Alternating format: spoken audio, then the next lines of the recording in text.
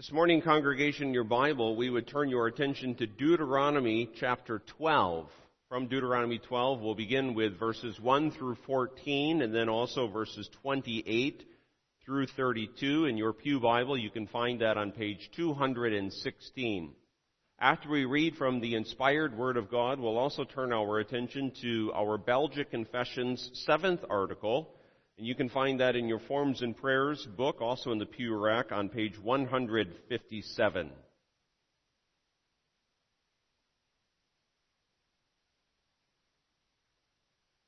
We read this morning from the inspired Word of God, beginning at verse 1 of Deuteronomy chapter 12.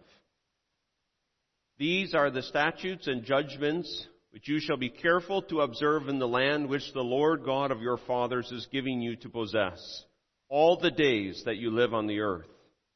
You shall utterly destroy all the places where the nations which you shall dispossess served their gods, on the high mountains and on the hills and under every green tree. And you shall destroy their altars, break their sacred pillars, and burn their wooden images with fire. You shall cut down the carved images of their gods and destroy their names from that place. You shall not worship the Lord your God with such things. But you shall seek the place where the Lord your God chooses, out of all your tribes, to put his name for his dwelling place. And there you shall go. There you shall take your burnt offerings, your sacrifices, your tithes, the heave offerings of your hand, your vowed offerings, your free will offerings, and the firstborn of your herds and flocks. And there you shall eat before the Lord your God, and you shall rejoice in all to which you have put your hand, you and your households, in which the Lord your God has blessed you. You shall not at all do as we are doing here today, every man doing what is right in his own eyes.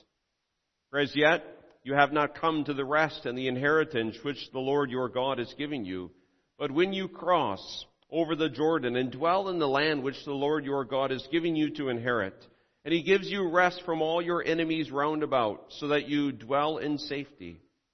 Then there will be the place where the Lord your God chooses to make his name abide.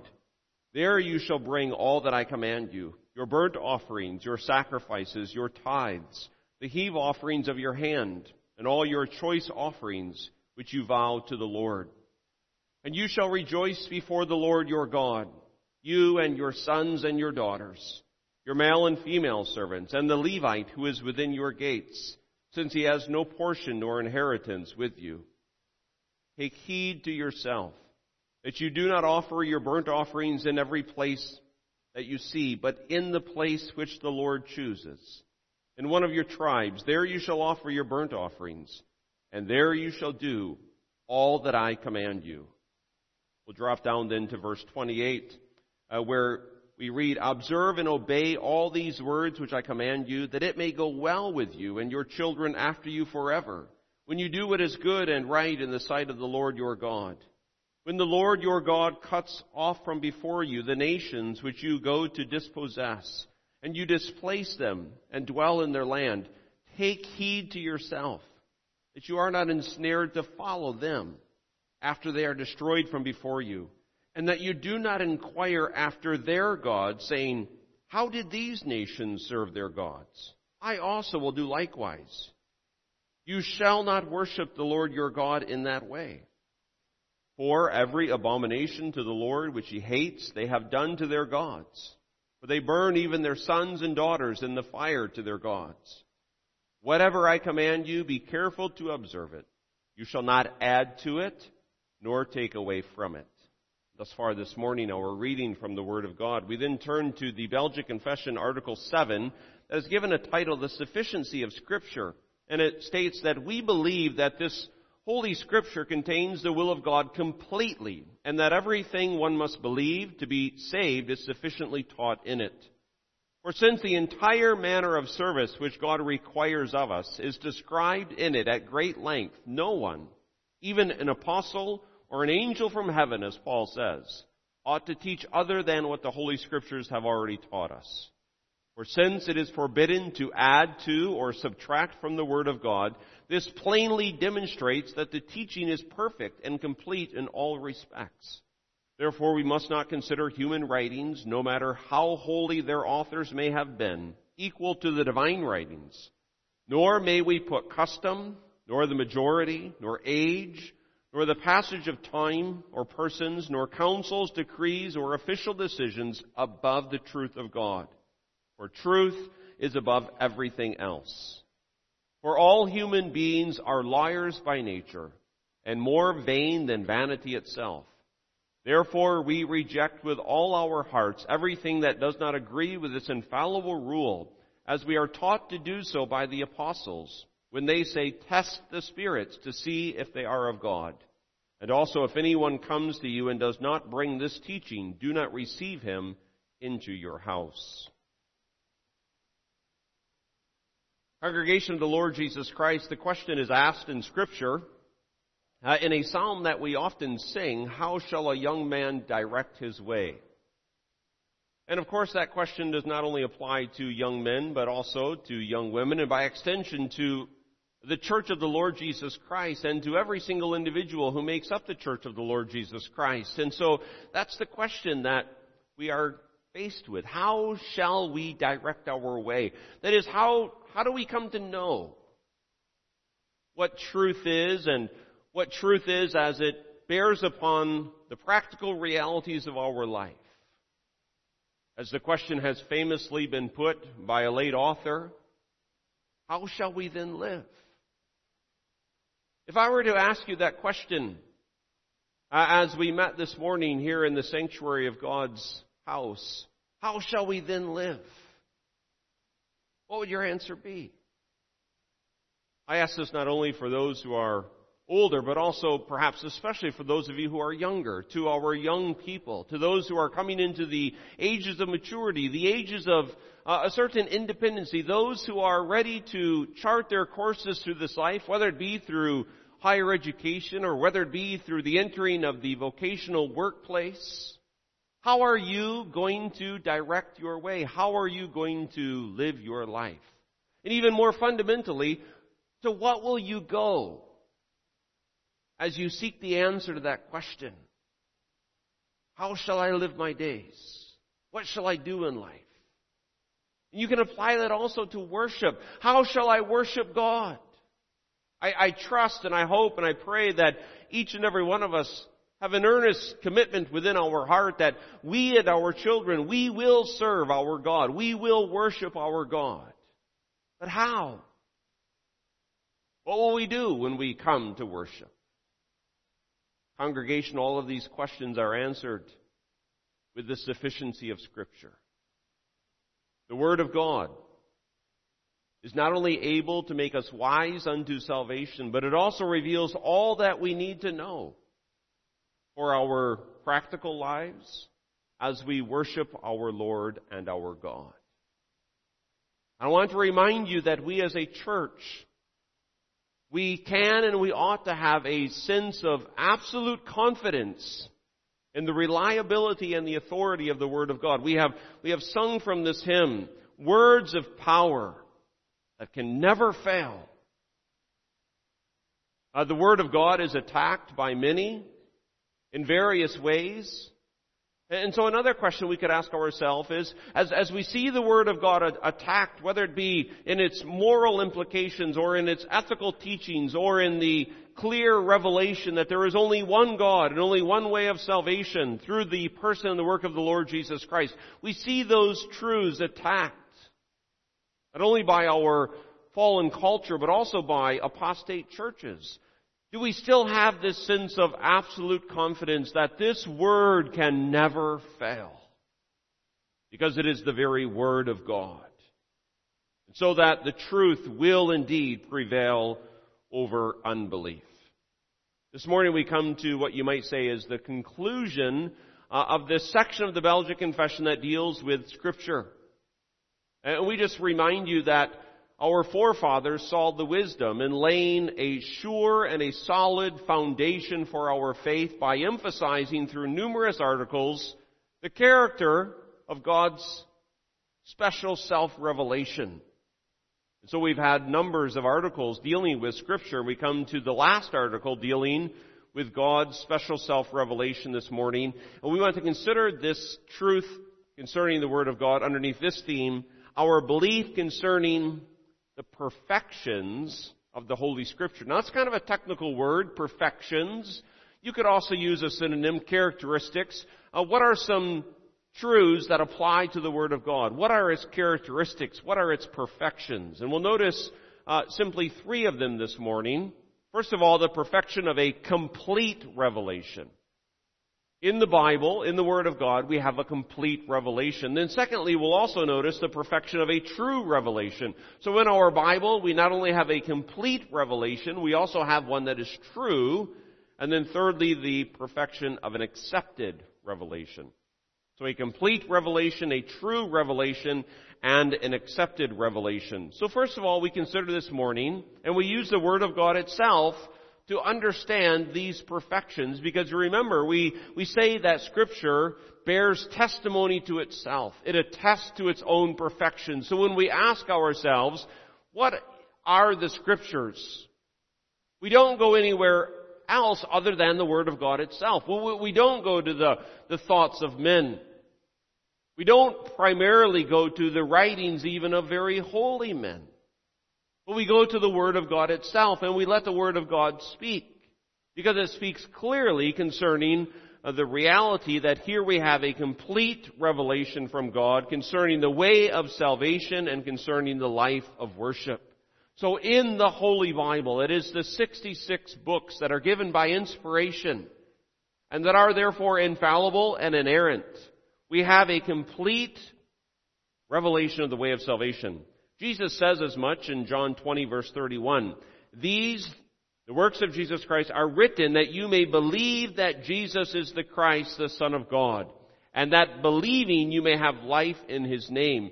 John mentions in that passage that Jesus did many other things in His earthly ministry that are not included in the accounts of the Gospel. Matthew, Mark, Luke, and John are not a complete nor an exhaustive biography of the life and the times of Jesus Christ. But they give us everything that we need to know concerning who Jesus Christ is. And note that within that passage of John 21 verse 31, that it's especially the reality that Jesus is the Christ.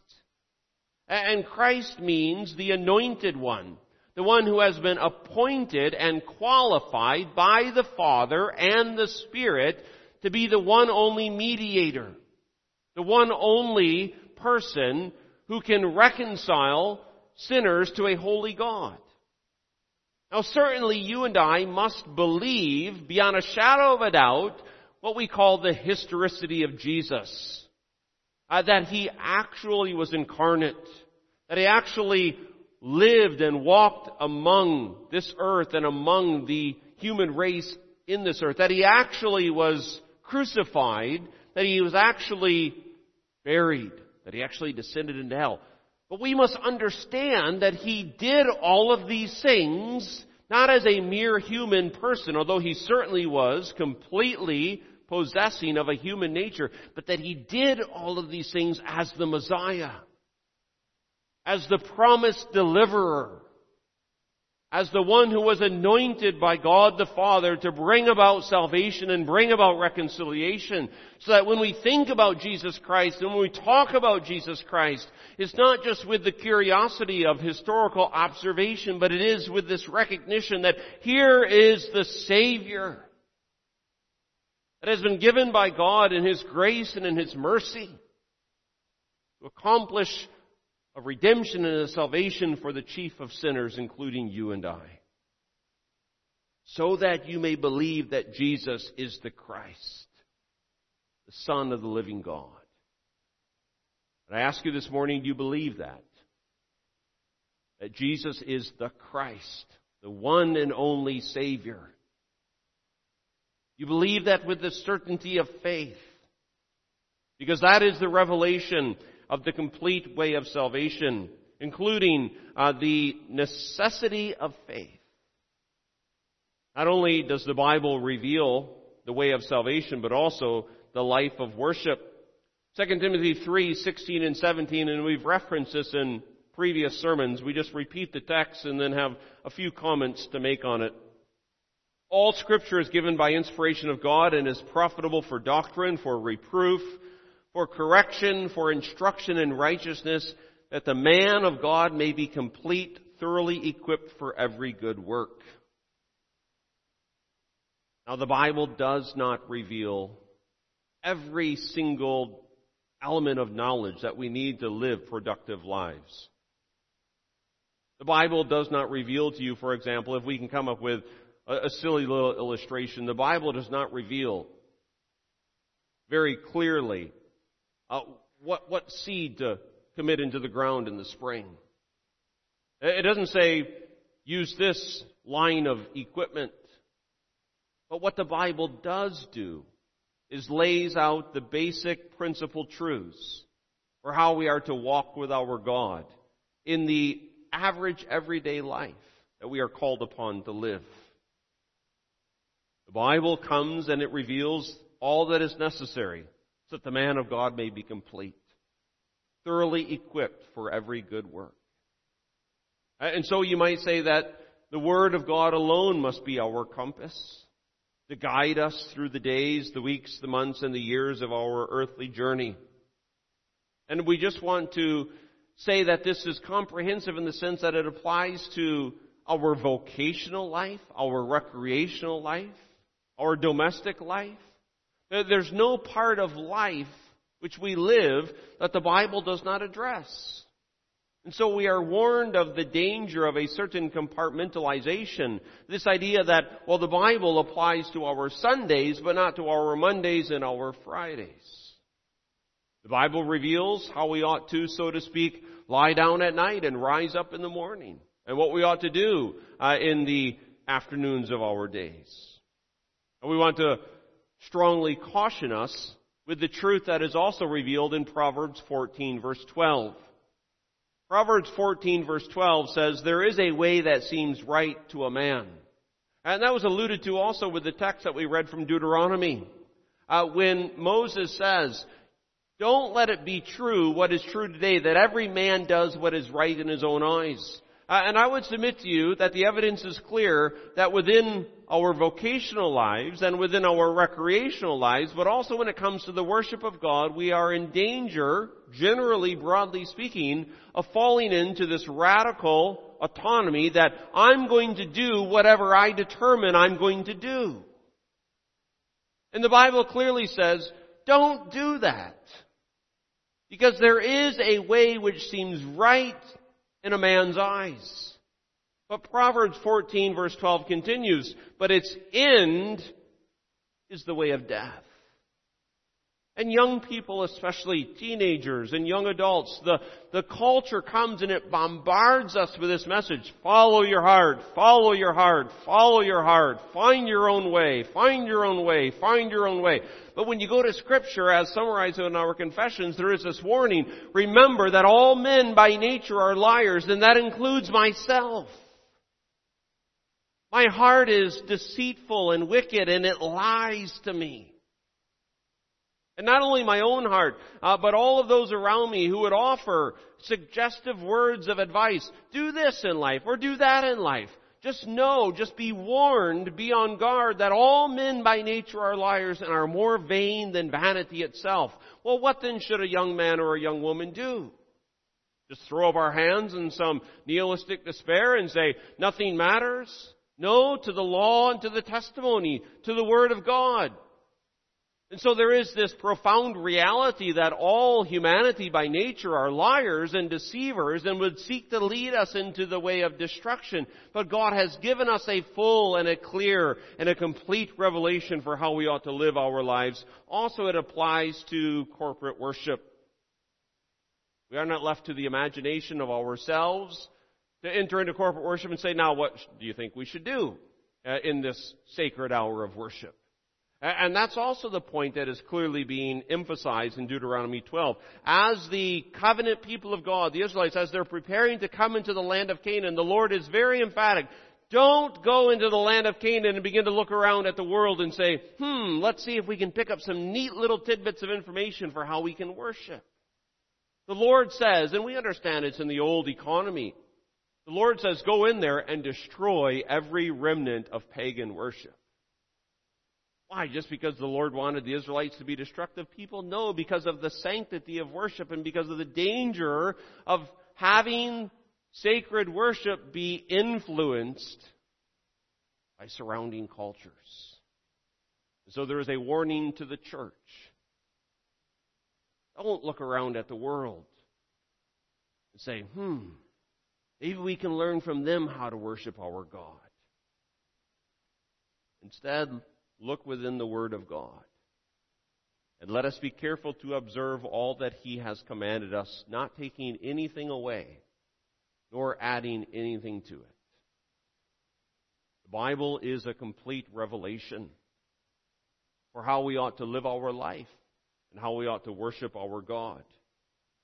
Not only is it a complete revelation, but also in our second point, we can note that it is a true revelation. And truth, what is truth? That's what Pilate asked thousands of years ago. Well, we can say this much. Truth is that which is in accordance with ultimate fact or reality. Truth is that which matches reality. And ultimately, and this must be the foundation of our understanding of truth and of reality, ultimately, God is truth. And Jesus Christ says as much in John 14, verse 6, where He says that He is the way, the truth, and the life. And then He emphasizes, no one comes to the Father except through me.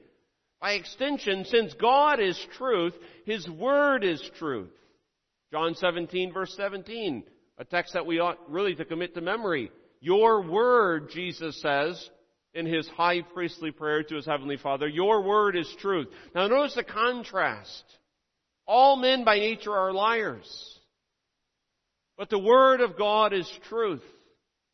And it's perfect truth. There's not a hint of anything of a lie or anything of a deceptive mistake within it.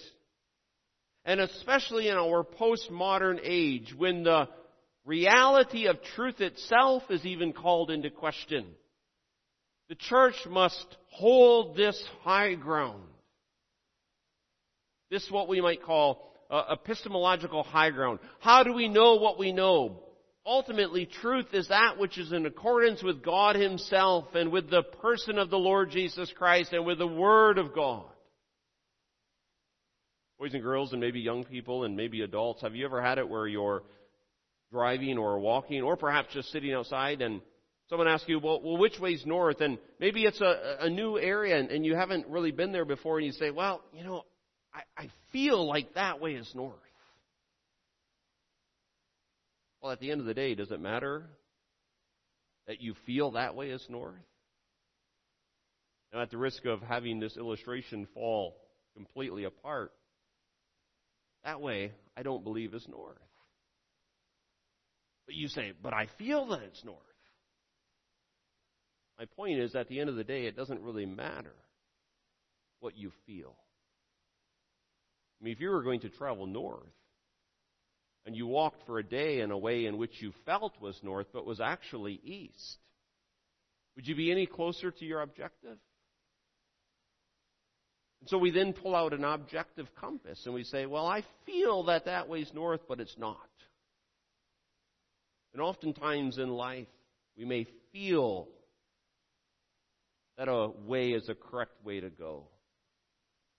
But test everything according to the truth that is clearly revealed within the Word of God, because there is truth.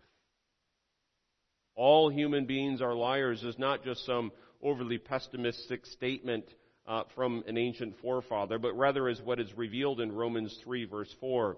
Indeed, let God be true, but every man a liar. And there's the remarkable contrast between divinity and humanity. God is true. His Word is true. The revelation that we find in the Word of God is true. Now, that does not mean every single statement of man concerning the Word of God is true. There have been many misinterpretations of text.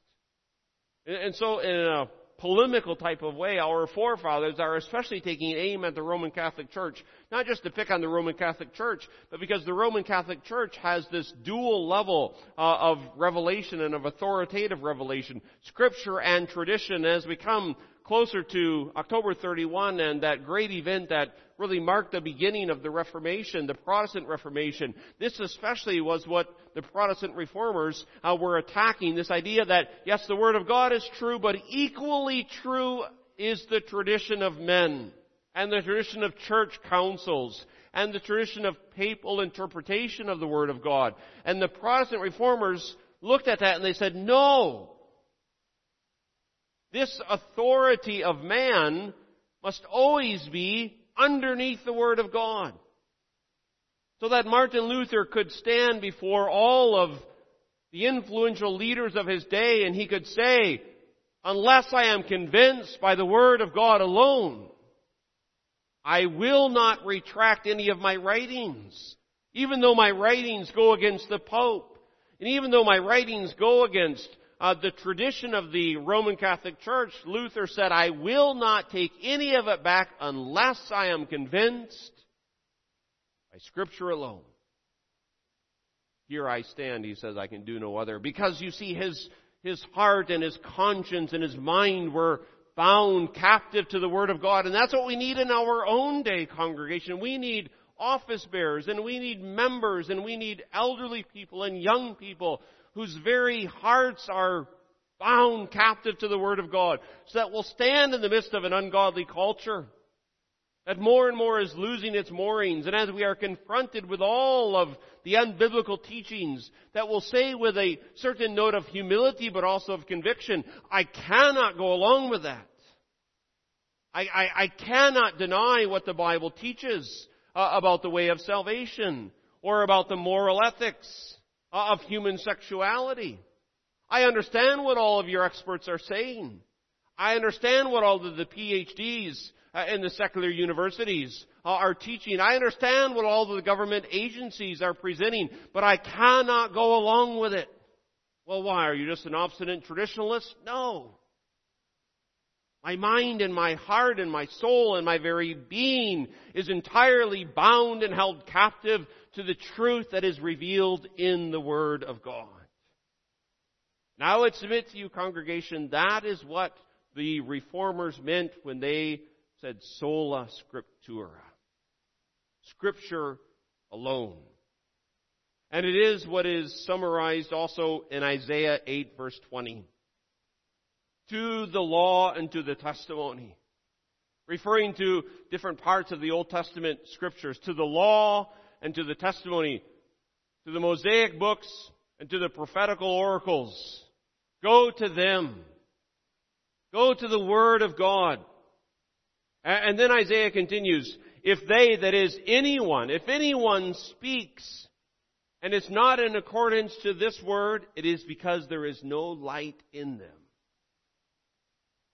So it doesn't matter who it is, as Paul says. If an angel comes from heaven, or if some minister, no matter what his name, no matter what his pedigree, no matter what his accomplishments, comes and stands in our midst and says something that is not in line with the Word of God, we know who to believe. The Word of God. Not any other person. And so ultimately the test of truth is found in the Word of God. And that is because there is this perfection in our third point of an accepted revelation. The church, whether that be the young members of the church or the elderly members of the church or persons in between it, the church, the true church, the Christian church, are those who, in the words of Proverbs 23 verse 23, buy the truth and do not sell it. You'll notice that there is this initial buying of the truth, this possession of the truth, this obtaining of the truth, but also then the continuation in the way of truth. Buy the truth and do not sell it. Because the Scriptures are necessary. In John 6 verse 68, the disciples said to the Lord Jesus Christ, Lord, to whom shall we go? You have the words of eternal life. To whom else shall we go? Can the secular media show us the way of eternal life? Can the conservative news media show us the way to eternal life? Can governmental agencies show us the way to eternal life? Can traditionalism show us the way to eternal life? Can those who have all of the degree titles behind their names, can they show us the way to eternal life? The answer is no. John 14, verse 6, Jesus says, I am the way, the truth, and the life. No one comes to the Father except through me. So let us settle it within our minds and in our hearts that Scripture is necessary for the revelation of the complete way of salvation. And it's also an authoritative revelation. We accept, at least we ought to accept. We need to accept, we must accept that Scripture has the last word, you might say, because it is the Word of God. And so it has a settled and a binding and a finality to it. Where Scripture speaks, all questions of doubt ought to be removed. And may this congregation, and may by extension our beloved federation, and the true church, wherever it may express itself or manifest itself, believe with all sincerity the injunction that is found in 2 Corinthians 10, verse 5, bringing every thought captive to the obedience of Christ. Now remember, Jesus Christ is the truth. And the Word of God is the truth. And so every thought of our minds must be captive to the Word of God. Because the Word of God is authoritative. Because it is the Word of God. And no objection can legitimately be brought forward against it. Now many will try. Many will laugh. Many will scoff. Many will fall into unbelief. Many will look here and there into the darker recesses of Scripture, because of course not all passages of Scripture are equally clear and plain, but the main things, as we often say, borrowing a quote, it's not original with us, but the main things are the plain things. And the plain things are the main things. And so no one who comes with genuine sincerity and humility of heart to the Word of God, seeking to find the way of salvation, will be perplexed. Or leave saying, I couldn't understand. Because in its authority and in its necessity, the Scripture is also sufficient. It is sufficient because it reveals the basic realities that there is one God in heaven, a righteous and a holy God, a gracious and a merciful God, a God who punishes sin but also who forgives sinners. And that, so to speak, paradox is resolved in the person and the work of the Lord Jesus Christ. And so the Bible from opening to ending is very clear concerning who Jesus Christ is, the eternal Son of God, who in the fullness of time took upon himself our human nature, like unto us in all points with the exception of sin, so that he might be the substitutionary sacrifice for sinners. That the wrath of God might be poured out upon him, and that he would say it is finished in a definitive sort of a way, indicating that the punishment had been met.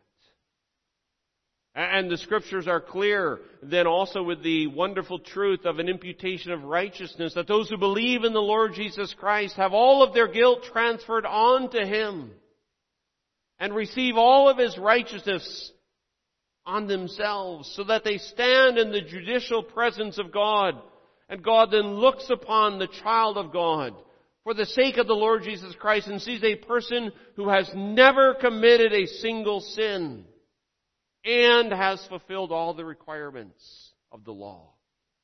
And on the basis of the mediatorial work of the Lord Jesus Christ, God in his judicial execution of righteousness says concerning such a person, there is now therefore no condemnation to that individual.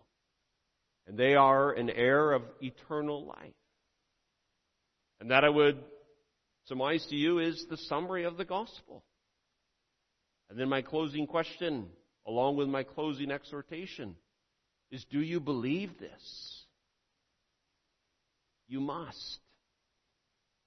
We must. We must come to the words of Holy Scripture, seeing Christ and knowing in Him is eternal life. Amen. Our Heavenly Father, we do thank you for your word.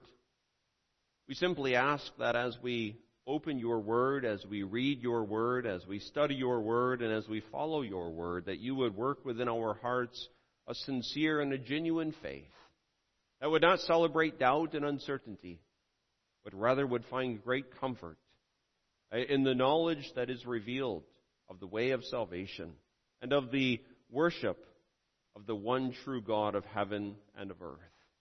And so we now ask that the Holy Spirit would do only that which the Holy Spirit can do. Impress these eternal truths upon our hearts in a deep and in a transformative and an abiding type of a way. We ask this for Jesus' sake. Amen.